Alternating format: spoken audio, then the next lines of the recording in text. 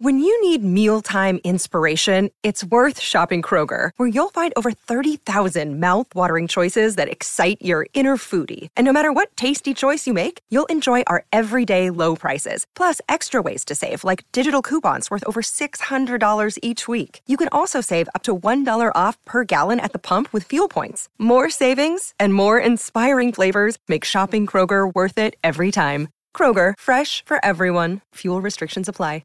With threats to our nation waiting around every corner, adaptability is more important than ever. When conditions change without notice, quick strategic thinking is crucial. And with obstacles consistently impending, determination is essential in overcoming them. It's this willingness, decisiveness, and resilience that sets Marines apart. With our fighting spirit, we don't just fight battles, we win them. Marines are the constant our nation counts on to fight the unknown. And through adaptable problem solving, we do just that. Learn more at Marines.com. We now present Manny Hill's 4 Deep Thoughts on the Ride with Royce.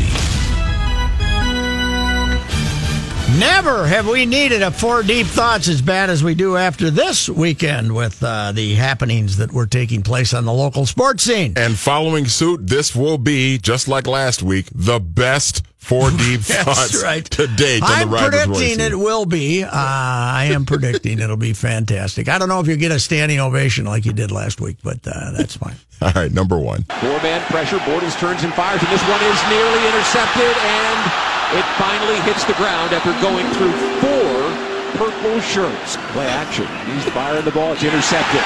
This one's picked off by Harrison Smith, the all-pro safety, who stepped right in front of D.D. Westbrook, and the Vikings have it in scoring position. Okay. The Jacksonville Jaguars are a very, very talented football team. And, of course, they're coming off a season in which they reached the AFC Championship game and were just a few minutes away, actually, from going to the Super Bowl. But Blake Bortles still stinks. Even though he had a fine first half in that game. Well, yeah, but that pick he threw to Harrison Smith was bad. That was really bad. And the highlight Tempted before to throw that one earlier, right? Yeah, and the one that, I mean, I forget who it was that actually almost picked it off, but it was, I mean, I know Jalen Ramsey had his thing last week where he went around, he took some shots at some of the other quarterbacks in the league, but he's got to look in his own backyard, man. This kid is just not. What's his biggest problem? The arm is okay. He's got a decent arm. The arm strength is there. He has the physical. Doesn't see. He's got the size. He's mobile. He's got a strong arm, but he just doesn't see defenders or what? I don't know. He just doesn't see defenders, and he's inaccurate sometimes. The decision making's not always that good, and I just if they don't contend again, it's going to be because he's just not that good. I think he's the one weak link on this team because everything else on their roster is actually really solid. Who was worse Saturday, him or Cousins? Probably Kirk was probably worse. Mm-hmm. I would say Cousins was probably worse, but I'm not as worried about Kirk Cousins as I am about Blake Bortles. I did tweet out that wouldn't it be hilarious if he stunk? Some people did. I'm not predicting he'll stink. I think he'll be fine. It would be funny if he stunk. You know, I was in attendance, though. That offensive line was under siege that entire first drive. Who played, by the way? Only Reef, I believe, of their regular normal starter. Yeah. So who's the left guard? Compton? Compton was that left guard. And then we got, the F-line's not playing, so some kid. And Remmers is supposed to be back this week. Who played right guard? I don't even, was it Isadora? Is that who started? Isadora, I guess. It might have been, yeah. And Rashad Hill's their starter. He played, didn't he? Or didn't he play either? I did Saturday Sports Talk with Judd and Collar on Saturday, and one of the topics we got into was the offensive line, all the injuries and everything. And Collar was just throwing off names that I looked at Judd. I was like, I don't know who the hell any of these guys are that are getting thrown out there right now. Okay, now you raised a bigger issue, though. I know we're having changes around here. But we didn't get rid of Joey D, did we? No. I was just filling in for Joey D. Oh, thank God. Filling in for Joey D. Yeah. He's the backbone of this operation. And I know why. I saw Joey D on Saturday. Where? At US Bank Stadium. That's right. He was working the stands. He was working the stands, yeah. I bought a hat from Joey D. That's why I was in for him. Yeah, I had to help the industry. That's right. Joey D does work over there at the US Bank Stadium. Thank God. I thought Joey D might be. I don't mind losing my job, but I'd be very upset if Joey D got to retain the Dock of Rocks. That's right. All right, number 2. He turned the corner and get there as Kessler watches the linebacker turn the corner and get there for a sack. And a flag thrown in the mix from Hockey Lake. No foul. Roughing the passer by the defense, number 56. Landing with his body weight on the quarterback. 15 yards, automatic, first down. All right, so this, I guess you can unofficially call it the Aaron Rodgers rule, where you can't land on a quarterback with your entire body weight thing. Is just, this is going to be something very, very interesting to watch this year, because that was not a slam in any way. It was a garbage call, and that is going to be something to watch this entire season, because my fear is that something like that, what we saw on Saturday, is going to cost somebody a game. During the regular season. Well, it's going to be the difference. 15 yards can cost you a game at any time. Mm-hmm. Right. That's not a 15-yard difference. That's a 25-yard difference. Right. Instead of dropping a guy for 8 yards, you're marching him 15 yards further. You it's can't ridiculous. have a penalty flag thrown every other play. It's making this game unwatchable. Hockley's kid is just as big an idiot. Oh as boy, he does he love the camera! Just like does he got the tight guns? No, he needs to work on the upper body. He looks like Dad in the face. He looks exactly like his dad, but he's not built like him. We talked to Seifert last week, and he said it hadn't been outrageous yet, but he sort of predicted that there would probably be more calls. And so what would that be based on? The league saying, okay, call every little thing here to try to get him to change it, and then opening day we're not going to. Is that not going to be a penalty? I the regular hope season that's the case, because because Saturday was unwatchable at times. It was a joke. And Cody Kessler, who was the quarterback in for the Jaguars at that time, he got up and he was fine. Yeah. The rest of the way. The guy so it's not like on him. It's not like the guy just landed his whole body on him and he's so hurt now. It's just ridiculous. You know what I hate when they call penalties? When I don't have the thought, I wonder if that was a penalty. You know what I'm saying? That's a play you watch and say, okay, what's the down now? You don't say, I wonder if that was a penalty. There was no controversy. Yeah, it's just it's stupid, but we'll see how it goes. All right, number 3. Here's Peterson up the middle, and he will take it all the way for an Arizona touchdown, 27 yards. That Adrian Peterson brought with him. There's still patience as a runner. Look at this. See right there? He's looking, he's evaluating, he sees the hole, and once he sees the gap, then he hurdles to it. All right, so Adrian Peterson is signed with the Washington Redskins. Only took 4 injuries at running back. He's ready to go. Right. So my question for you guys is, will he get 1,000 yards this year? No, not in that offense. Well, there's like 4 running backs on that team. Yeah, but they're all hurt. Well, but Chris Thompson is still their featured back, isn't he? I know he's banged up, but got everybody hurt. The rookie's out for the year. The reason they signed him is they're hurt. Well, they had a bunch of guys hurt. They got 3-4 guys hurt. That's why they signed him. I don't know. My big question is, do the Vikings play them? Not this year. Shucks. Well, yeah, good for Adrian. He hung around and he got a job. So let's see if he can do anything. But I don't think he'll. The best is going to be when he has 4 carries through the first 2 games and he starts pouting. Yeah. No, I think he'll keep his mouth shut. I think he learned his lesson last year. You think Adrian's smart enough to be self-aware enough to not pout like he did did with the Saints? Yes, I do think that. He might pout, but we probably won't hear about it too much. Maybe not. All right, number 4. 1-2. On the inside corner for strike 3. Froze Chapman with a curveball. He thought it was inside as he has words with DJ Rayburn. Verlander's 5th strikeout. Swing and a miss. Verlander gets a strikeout of Lowry. And congratulations to Justin Verlander, who picks up his 200th career win. And I know in today's baseball, we don't focus too much on pitcher wins and everything, but this is still pretty cool. I think when a guy has been as good as Justin Verlander for this long, I think you still got to talk about wins. So congratulations. I'm just to him glad on 200 wins. something finally good in his life happened. That's right. He's going to have the first 150-pound baby, though. This baby's going to be like 6 months old. It's going to be the size of me, but good for him. Congratulations. Hey, that was good. Yeah. No standing O, but that was fine. That was up to the standards we expect. All right, we shall return. Courtney Cronin will talk to us from Eagan.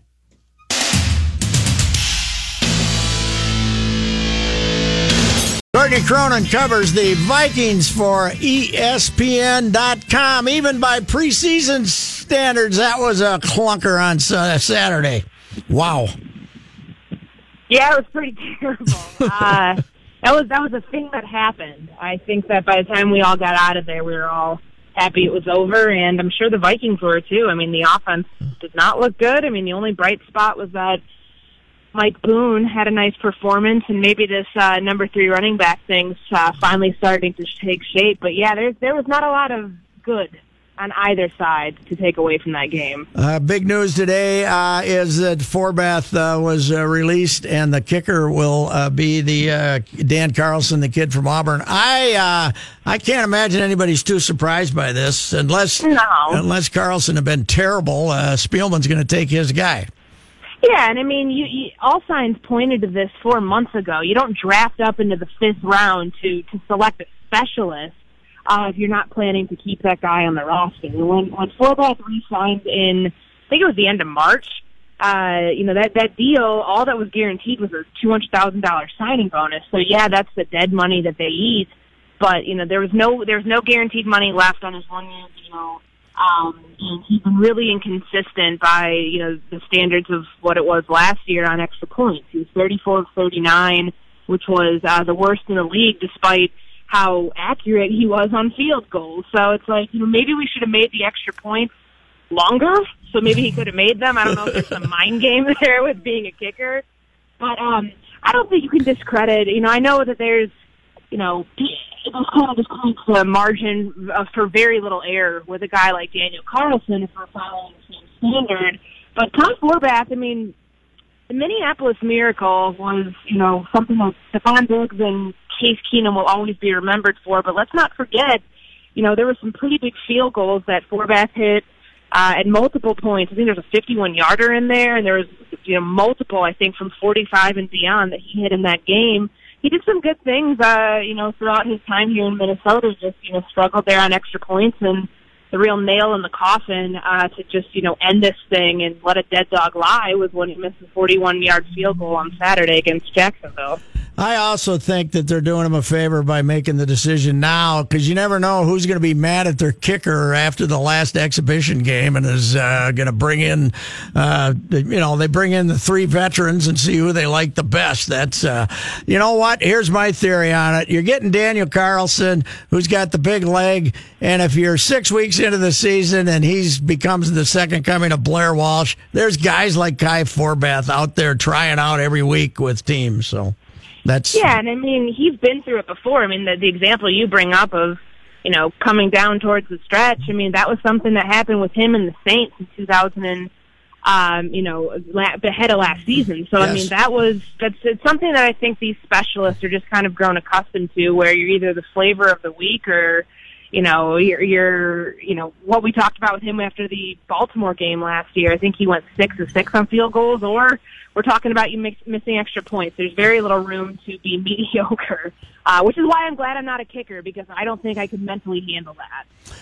Courtney, the more rules they come up with, the more subjective it becomes for officials. And you can go through the first 2 weeks like the Vikings did without, you can go through the first exhibition game, second one, without tremendous controversies. But if you get a crew out there that's got the first name Hockley, they're going to go nuts and make it all about themselves. And I don't know, how the hell does the NFL get any consistency in their officiating? These crews don't. You get every game gets refereed different. It'd have to drive you crazy if you were a player. Yeah, I think the interpretation of the rule is vastly different between different crews, and, we're seeing it called a number of different ways, and that's the rule that we're referring to. I mean, there's 2 of them. First is the Anthony Barr rule, which, just go ahead and put it in the rule book under Section 12, Issue 9 or whatever the heck it is, about roughing the passer. It's a point of emphasis that they have this year that the Vikings were flagged for is the driving the guy into the ground, which... Boo!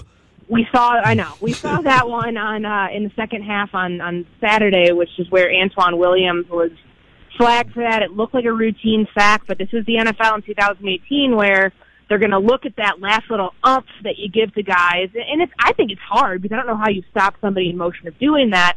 But the more controversial rule is the helmet rule, which, any offensive or defensive player that, initiates contact to their opponent's body with any part of the helmet, that's a 15-yard penalty. Well, we saw it called pretty poorly in the first preseason game, the Hall of Fame game with Chicago. And then there, it was called pretty badly over the weekend. I think the San Francisco game was one of them. The Broncos game was another. And then with the Vikings, C.J. Ham, A.J. Bouye gets flagged 15 yards for that would look like your perfect form tackle on the sideline. So that's something that nobody is shy about right now. Richard Sherman came out with some pretty heated comments, and then Mike Zimmer and both Harrison Smith today said they're not going to be surprised if that decides games this year because of just the ambiguous nature of how it's being called by different crews. And I don't know, you hope for the sake of the game they can work out some of these kinks now, call it a bunch if you have to, and then kind of ease back come regular season. Well, and Zimmer has kind of, until this point, been, he was in on the decision and, he was in on the discussion anyway. And he's kind of been, even on the stupid roughing the passer thing, he decided that he was going to side with the officials on it eventually after being screaming at him during the game. But, the helmet, they said that if the running back lowers his helmet, it's a penalty on him. Well, the running back lowered his helmet when he and the Jacksonville guy came together. They both had their helmets lowered. So how do we decide who's the penalty on? It's dumb. Yeah, no, I'm with you. I think there's going to need to be. It's one of these things where, hey, at least we don't have to worry about what a catch is anymore. That was the point of the last few years. But this one, how do you adjust a rule in season? It's becoming an issue weeks 1, 2, and 3, and it's deciding games, and it's being called at an absurd rate. How do you call an emergency session to kind of, remedy some of the issues? And I know that it's new for the officials, and they're trying to make it just like with the rules on kickoff and kickoff return. They're trying to make it as cut and dry as possible. It's hard to do with this one because, and I asked Harrison Smith about this. The point they're trying to make is like, okay, lead with your shoulder. Well, last I checked, your shoulder's about 4 inches from your head. Yes. And a lot of times it's so quick in how that's happening. It's all within the same fluid motion that your head's probably going to get there first. It's tough. And these players are, I'm not advocating for what Andrew Sandejo's saying with his make football violent again and that notion. But I also think there's a happy medium of, this is absurd, and it's physically impossible to do with the way that they want it officiated. Okay, the guy from Williams from Minnesota gets his hands on, if that's Roethlisberger's he's getting his hands on and getting his arms around, how can he tackle him without putting his weight on this big monster? When these guys are going to try to roll a guy like Roethlisberger to the ground, well, he's not going to go down. He's going to step away and complete a pass. Yeah, and that's the problem with, we watched the Anthony Barr film, which is really what stemmed this. The NFL wants to protect its quarterbacks. It doesn't do well ratings-wise when guys like that are not playing in the game. And that's, of course, you're never going to get the league to come out and say that. They're saying that they want to protect the quarterback who's in a defenseless position. Well, what are you going to do when a guy like Aaron Rodgers pump fakes? That's what he's known for. Like him, Russell Wilson, guys who can, escape the pocket, pump fake, and then, throw on the run. That's the issue that we saw there where, Barr waited. He allowed the 2 steps before he tackled him. He waited, and he made what looked like a good tackle. It's just a matter of, where the quarterback was, whether he was in the pocket, whether he wasn't. I don't know. It's confusing, and it's stupid, and, I don't know how you teach it any differently unless you're teaching them to literally wrap up with their arms and then swing their lower half of their body around to try to take the body weight off. I don't know. Maybe the quarterback should wear scales, and then we can tell if it's more than 50% of their body weight. Because they say it's the majority of your body weight they're trying to take off of quarterbacks on sacks and tackles. Well, that's my only. You would think that with this, they would have to go back to very aggressively start calling in the grasp. If I get my arms around a guy, he's down. Like they were calling it 10, 12 years ago. Remember, everybody was whining about in the grasp. But, you're going to have to start calling in the grasp if somebody has somebody secure, but they can't take them to the ground with emphasis, Yeah, and that, it brings up the larger question of, for the helmet rule and the person into the ground. I don't know how that's going to change at the NFL level right now. Big picture wise, that's something that in youth football and when kids are just starting to learn how to tackle, that's where the changes need to come, because you're asking players to adjust to something that is physically impossible, the speed that you're playing.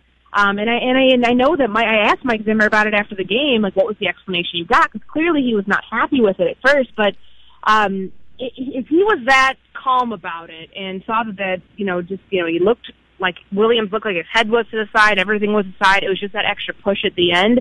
That one can be remedied a little bit easier than the helmet rule, which I think is just going to cause controversy throughout the preseason. And, you really hope that it doesn't end up becoming something that, there's a 15-yard penalty at the end of becoming a game-deciding factor and, a reason that somebody loses their job or a team doesn't advance to the playoffs.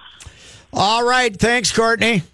All right, thank you. All right, Courtney Cronin covers the Vikings for ESPN.com, and when I was communicating with her today, I offered her a time, and her response was, "You betcha." So it didn't take her long to be a Minnesotan. No, she's one of us now. She's one of us. She is definitely, unlike Guerrero from Gary, Indiana, she can say, "You betcha." She's one of us already.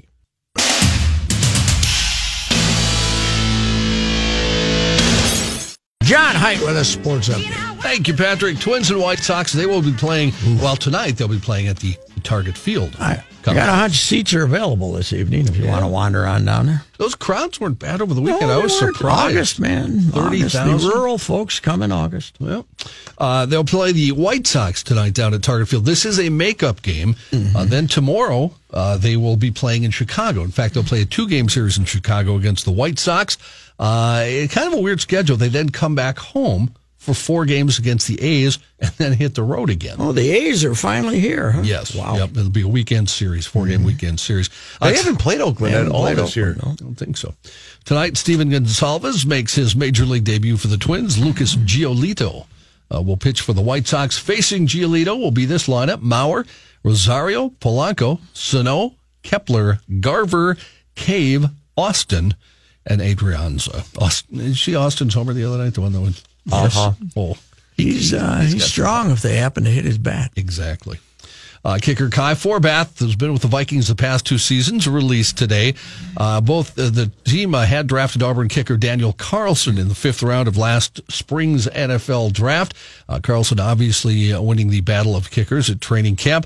Forbath 32 for 38 on field goal attempts last season, but missed a lot of extra points. He joined the team during the 2016 season after the release of Blair This kid will kick a 60-yarder in the Ziggy this spring, this fall, I predict. Speaking of kickers, he can kick him a mile. Speaking of kickers, Sebastian Janikowski has a new job. Really? He's won the Seahawks kicking competition.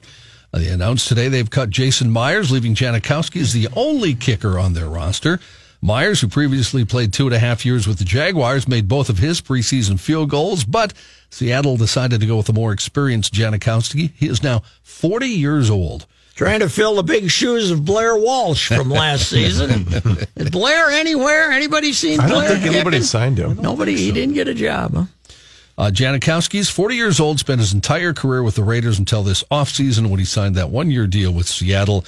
He missed all of last season with a back injury, and the Seahawks say he's been kicking well. And you'll have to be very happy to be kicking on artificial turf for the first time in his life. No, wait, does Seattle have grass? No, they're turf. Okay, they're turf. Yeah, better than kicking off the infield in Oakland. In Oakland, yeah. Looks like the Redskins are signing Adrian Peterson. It is a 1-year deal. Peterson, it'll be his 12th NFL season with his 4th team, of course. He needs 37 rushing yards to pass Jim Brown and crack the top 10. I'm glad to see him get a job. Somebody told me he's a new father. Mm-hmm. That's what I heard. He's a new father. You know, there's a decent chance if you say that every 6 months, it could be true. That'd be 8. 8 is enough. 8 is enough. Oh, my God. Minnesota has tabbed true freshman walk-on Zach Annexstad as the starting quarterback to open the season. Gopher coach P.J. Fleck announcing after practice today that Annexstad will be behind center August 30th against New Mexico State. Fleck says he's not planning a rotation between Annexstad and redshirt freshman Tanner Morgan, but the coach said, we need some quarterbacks coming in here. Well, we got one. Vic Viramontes. This guy's unbelievable. The coach said his tape makes you say, wow. The coach said he expects Morgan to see action later this year. Annexstad is a native of Northland, who transferred from Mankato West High School to the IMG Academy in Bradenton, Florida. His older brother, Brock, is also a wide receiver for the Gophers. Annexstad is a walkout on paper, but he had a few Power 5 scholarship offers, including one from Pittsburgh. Only 8 teams in the FBS finished with fewer passing yards per game than the Gophers in 2017. There is no Gopher conversation going on right now. It is weird. You're right. There is very little. Yeah, considering all the BS that flies, it's you'd think there'd be more conversation. Mike Tirico will replace Dan Patrick as host of NBC's Football Night in America pregame and postgame shows. Oh, really? That's too bad. I like Tirico, but Patrick was really good at that. Tirico will join last year's crew of Rodney Harrison. Nailed it, Kenny. Nailed it. Tony Dungy and Mike Florio at NBC Studios in Stamford, Connecticut. I have never watched a moment of it, but I'm very upset. I like Dan Patrick, too. I've never seen a moment of it, but I like him. Tirico, but the sad thing is that show actually generated a gigantic number every week because it was, it would be right before the big game on Sunday night. I like Patrick. I've never seen a minute of it. I have no idea. Yeah. Tirico holds a wide array of roles for NBC. He's worked as host for the Olympics, Triple Crown Racing, and Notre Dame football. 2018 will mark his 23rd season hosting or working play-by-play on a primetime NFL broadcast. All right, that's enough, Johnny. Thank you. You're welcome.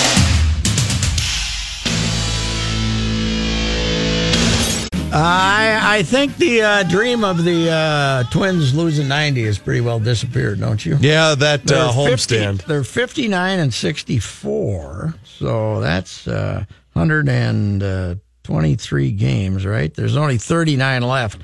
They'd have to go 13-26, and they got to have enough games left in the division to prevent that from happening. Including 3 against the Whiteys here. The Whiteys right now. Although the Whiteys, I predict that when Cleveland falls off, the Whiteys are further ahead than everybody else. You think so? As far as becoming the team that can win 83 games and win the division in a couple of years. I think Cleveland's got another year or two, right, to be dominant. But the Whiteys... Before they start losing guys. Whiteys have they've gone young before everybody else, and they got some good young players. They need pitching, obviously. But 59-64. Would it be something if these boys stumbled into 500? Well, there's a decent chance they could. They're 5 games under. And the best thing that happened, I said this on Twitter a couple hours ago, best thing that's happened to him since late July, is Sano. Sano looks like he can move. He's moving at third base. Okay, looks a lot better at third base than when a ball's hit down there to his left. And if it's more than one step away from him, he can get to it. And at the plate, he's got a hint. He's got an idea. He's not just walking up there, just swinging at everything, and having no idea what he's doing. He's hit the ball away. He's taking the ball the other way, and he looks. If you could have this Sano right now, this condition, 275 or whatever he is, probably still 275, between 270 and 275. You'd take it, right? I would, yes. I'd take this Sano because this Sano hit 35 or 40 home runs and drive in 100. Yeah, I was at the game yesterday, and it looked like he made a nice play actually at third where he went kind of deep towards the Tigers' dugout and made a nice throw. He just looks like he can move around a little bit better, and like you said, he's stepping up to the plate, and he looks like he knows what he's doing up there, and he's not just up there not giving a damn. He just was taking this violent, pulling off the ball, this violent uppercut swing. Yeah. And now he's staying on a pitch once in a while, hitting it the other way. And he's discovered that it'll go out just as easy to right center when he hits it as it will to left center. The other thing, though, that worried me over the weekend is he's got a spot in the lineup, but Polanco's not your shortstop. He had a couple of plays over the weekend against Detroit that I'm like, oof. He's not consistent enough to be a big league shortstop on a team that you hope is in contention. He played better last year, the second half. The last 2 months than he is right now. Yeah. He's going to be their second baseman. Yeah, he's going to be their second baseman, and then they don't have their shortstop. Well, no, he's in single A. Lewis. Yeah, well, they need one. They need one for next year, right? Exactly. They need one between now and then. It's not Nick Gordon. Not Nick Gordon's obviously not ready. You know who else I am just not done a shortstop? With? Who? Jake Odorizzi. Oh my God. Yeah. He's making Lance Lynn. He's Lance Lynn. God, he throws a lot of pitches. Jesus, the first inning yesterday, because I watched a little bit before I had to go to our game, but he went 1, 2, 3. And he went full count. Every guy, he threw 23 pitches. And you know what else, too, Reavers? In the second inning, at least in the first inning, he threw a lot of pitches, but at least he was moving at a decent pace. Oh. Second inning, for whatever reason, he just started slowing down. For whatever reason. It made no sense. His problem. He just doesn't have any movement, really. He just throws it. He tries to throw it at different elevations, and he tries to get you to foul that fairly high fastball back and then throw it another 2 inches higher and hope you chase it, right? Yes. I mean, that's his out pitch is the high fastball, but he doesn't really have the stuff to go after hitters. He's Well, if he gets behind, he's screwed. Yeah. If he's down 3-1 to a guy, he knows he's in trouble. Yeah, it'll be interesting. They're not going to be able to trade him. They'll just probably let him walk, don't you think? Non-tender him? Yeah. Yeah, probably. Non-tender him. Otherwise, he does, at the end of the year, he's going to be what, 4.5? 4.5 ERA? Probably, 4.2, 4.3, something like that. I haven't looked. Yeah, he's, Tampa. It's ordinary. Tampa cheated us, man. They cheated us. They traded us a starting pitcher, and then they convinced us to sign a 38 home run hitting DH. Boy, man. did they get the better of those two deals. Yeah. Releasing Logan Morrison, they got the best of that deal, and then they cheated us. So who is your rotation next year outside of Barrios, and if they don't trade Gibson, if they bring him back? Pineda's probably the one guy is probably going to make a couple of starts in September. I forgot about him. Pineda, but I think it's a little premature to say he'll be in your rotation. But if Romero, Gonsalves, if Odorizzi, let's say this is it for Odorizzi and he's gone, I mean, is it probably more likely that they would keep Gibby then and not trade him? They'll keep Gibby, I think. They might have to sign Gibby to a 3-year deal. Or it's easier. He and Barrios are your guys, right? Because he has one more year of arbitration, correct, Gibson? Mm-hmm. Yeah. What's your feeling on Barrios, boys? I'm starting to agree with your son. Mm-hmm. Not an ace. Not an ace, but he's still a guy that probably a number 2 or number 3. Rotation, but not an ace. Not a guy go to head with Chris Sale at his best or something like that. So, that's probably going into next year going to. That and finding a shortstop will probably be their biggest problems. And of course, what are they going to do? Are they going to bring Buxton back and let him play in September? Well, you almost have to at this point, don't you? We'll play him for 3 weeks and see how bad it is. If you're going into the offseason now, and you're looking at Jake Cave and Tyler Austin, if you're looking at free agency, I mean, obviously you're not. I mean, forget about like Bryce Harper and all that, all that other stuff. But who are you? What type of player are you looking at to add in to say, okay, this guy can at least help us a little bit? I mean, we're not going all in on trying to win next year, but we need bodies. So I mean, who are you even looking at? What type of player? I call up Cleveland. Say I want Francisco Lindor, and you can have any 5. You can take any 5 you want. You can have 5. Okay. You can have 5. I want Lindor. That's it. You can take any 5 you want. You can't take in the big leagues. They got to be big league guys. You got to take 5 in the big leagues. Yeah, well, they'd laugh at you at that point. What? What 5 big leaguers would they want? I don't know. Yeah. I don't know. They could have Kepler, Buxton, Sano, Barrios, Bobby Wilson, Barrios, and Bobby. Gibby? They could get Bobby to frame the hell out of it, man. I don't know. That's I guess that's what I do. No, I don't know what you do. You know what? Castro, maybe throw Castro in there. He'll be back and healthy. Will be back. And, you know, yeah, we got him for another year, thank God. That's the other thing, though, too. They gotta find a catcher. Yes, because Castro just. Yeah, I love Bobby Wilson. I think he's a great guy. But the idea that you don't have Garber catching 6 out of every 7 games is idiotic. You got to find out, right?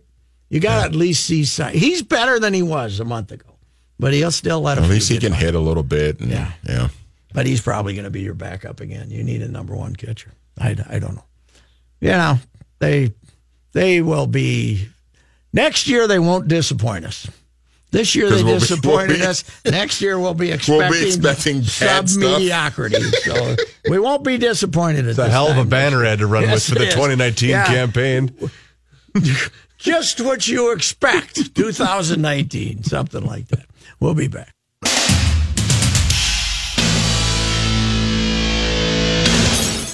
Quiet, please. We'll be on the air. And now, this day in history. Patrick? Despite the nickname of the Papa Bear, George Halas was not always lovable and cuddly. In fact, he was as tough and as crafty as anyone who ever competed in the NFL.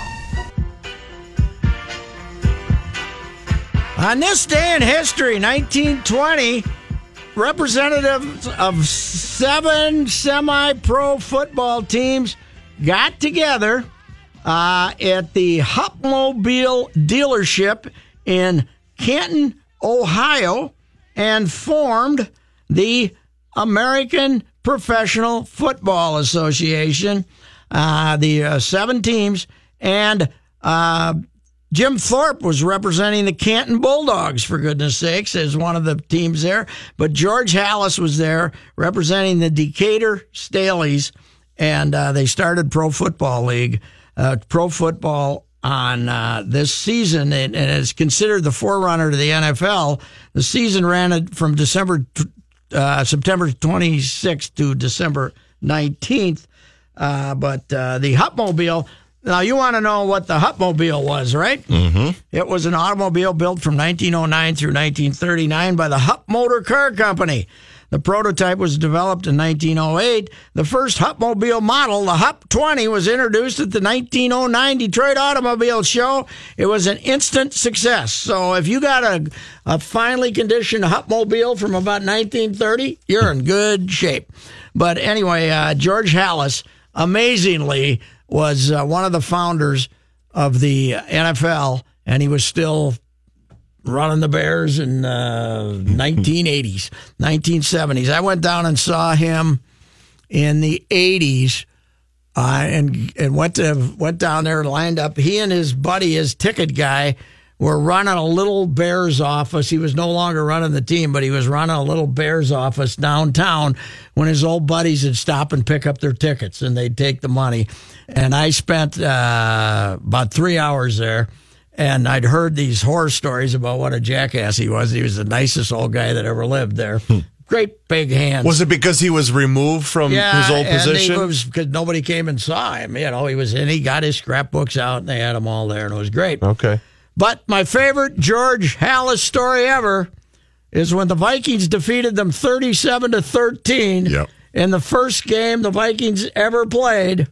And the bus was getting ready to go back to the Minneapolis airport to fly them home.